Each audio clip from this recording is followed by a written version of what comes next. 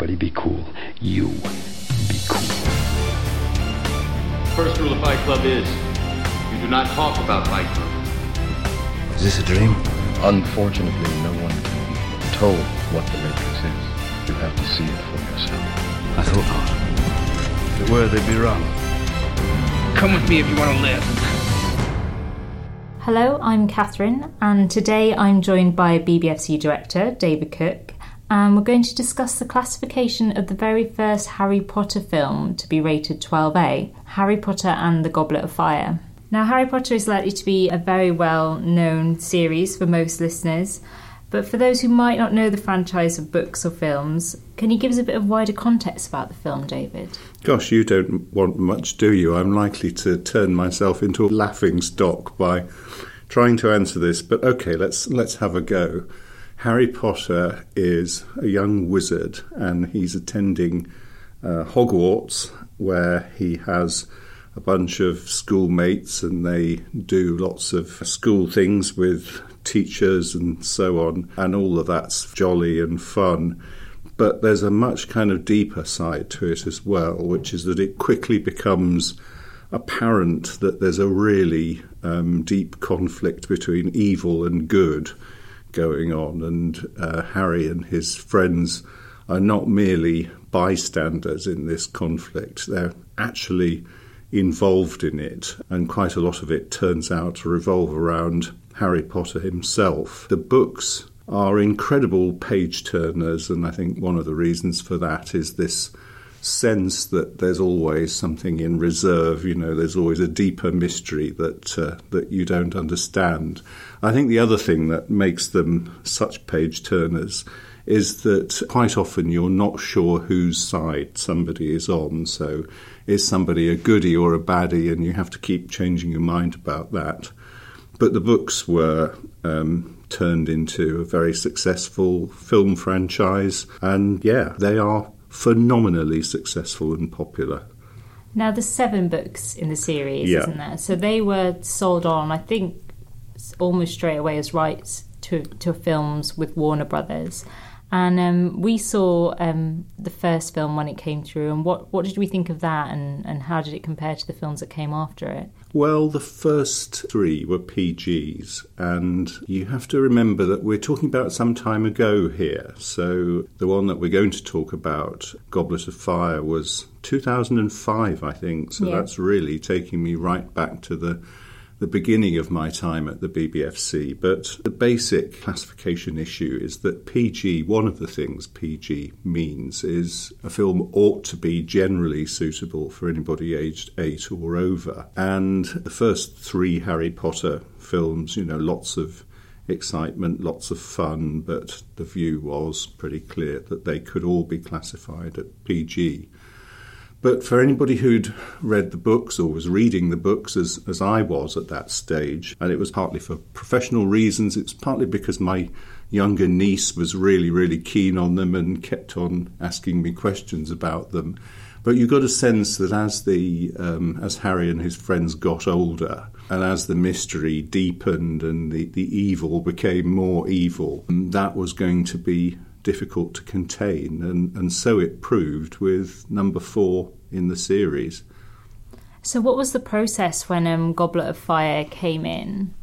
Well, I'm racking my brains on this because I have to confess that my personal electronic records only go back to 2007, so we're back into the sort of dark ages personally for me, but I'm pretty clear that I have a recollection of going over to Warner's to view the film for advice, which is a natural thing on such a big title as this.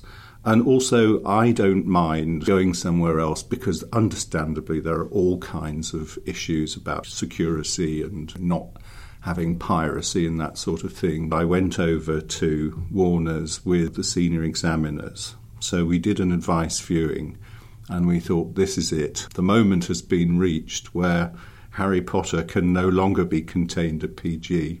We had a conversation afterwards with Warner's, And basically they accepted that. I think they thought that this was likely to happen anyway. Frankly, the people at Warner's are incredibly well versed in BBFC classification anyway. You know, they really, really know the guidelines very well. And I think they had to agree with us that the moment had been reached.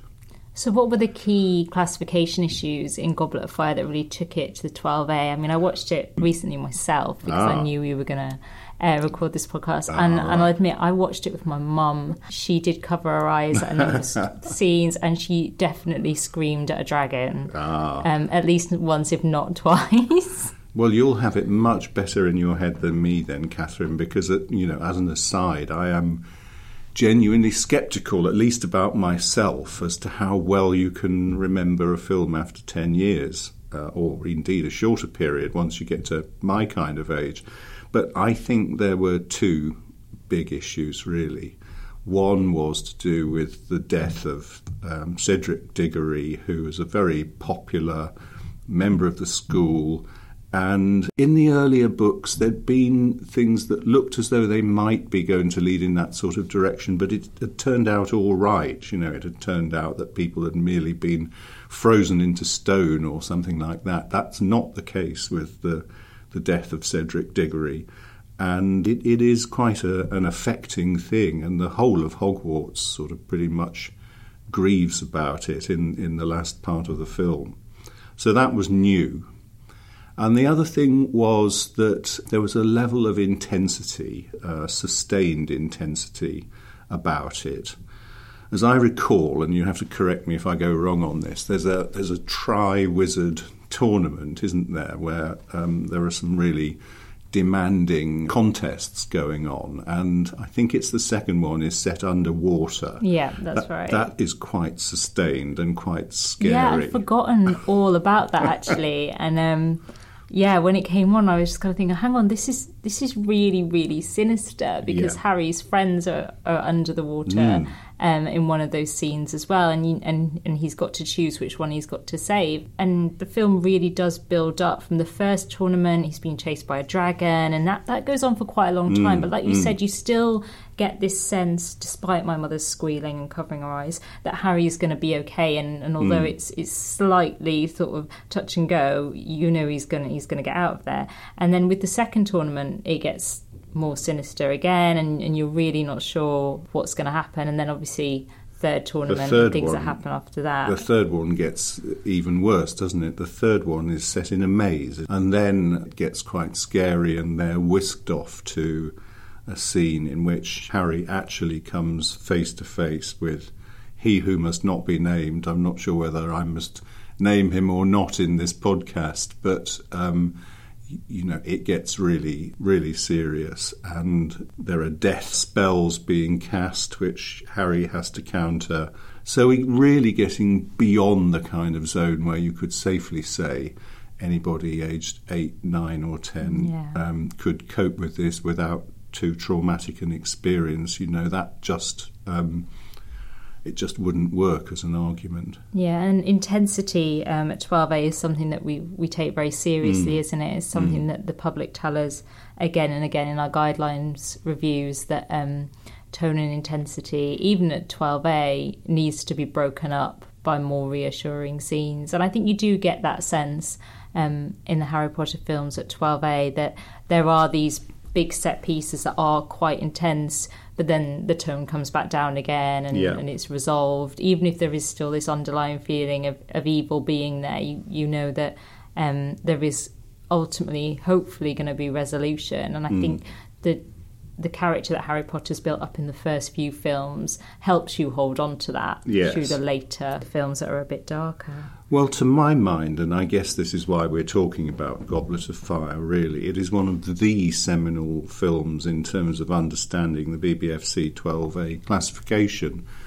And people sometimes say, you will have heard this argument, that 12A is a bit of a cop-out. You know, we should be making up our minds. Is it actually 12 or is it not 12? And, of course, what 12A means is only generally suitable for 12 and up, but parents are able to take their own judgment based on their own unique knowledge of their children as to whether to take younger children accompanied. But imagine me over at Warner's watching the first Harry Potter film that has to go up to 12, and imagine if I had only had a straight 12 available to me and not the 12A.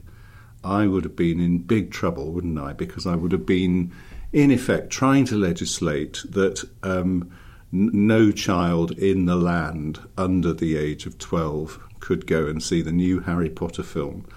And that would have been a deeply uncomfortable position to be in. So there are times, and this is one of the best illustrations I know, where that flexibility in the 12A is really, really vital in terms of producing a result which will satisfy the public and give parents and children what they want and need.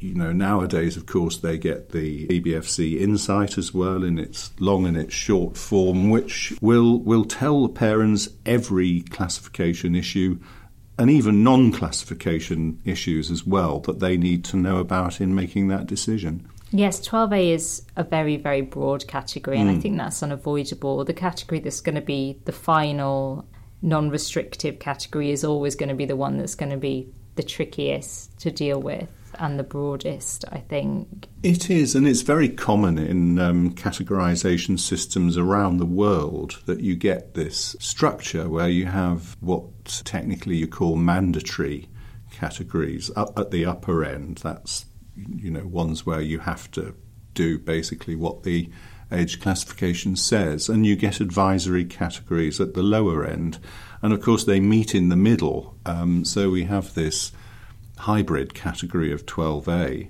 It's not going to satisfy everybody. There are going to be circumstances in which people won't like the results around the PG-12A and the 12A-15 border.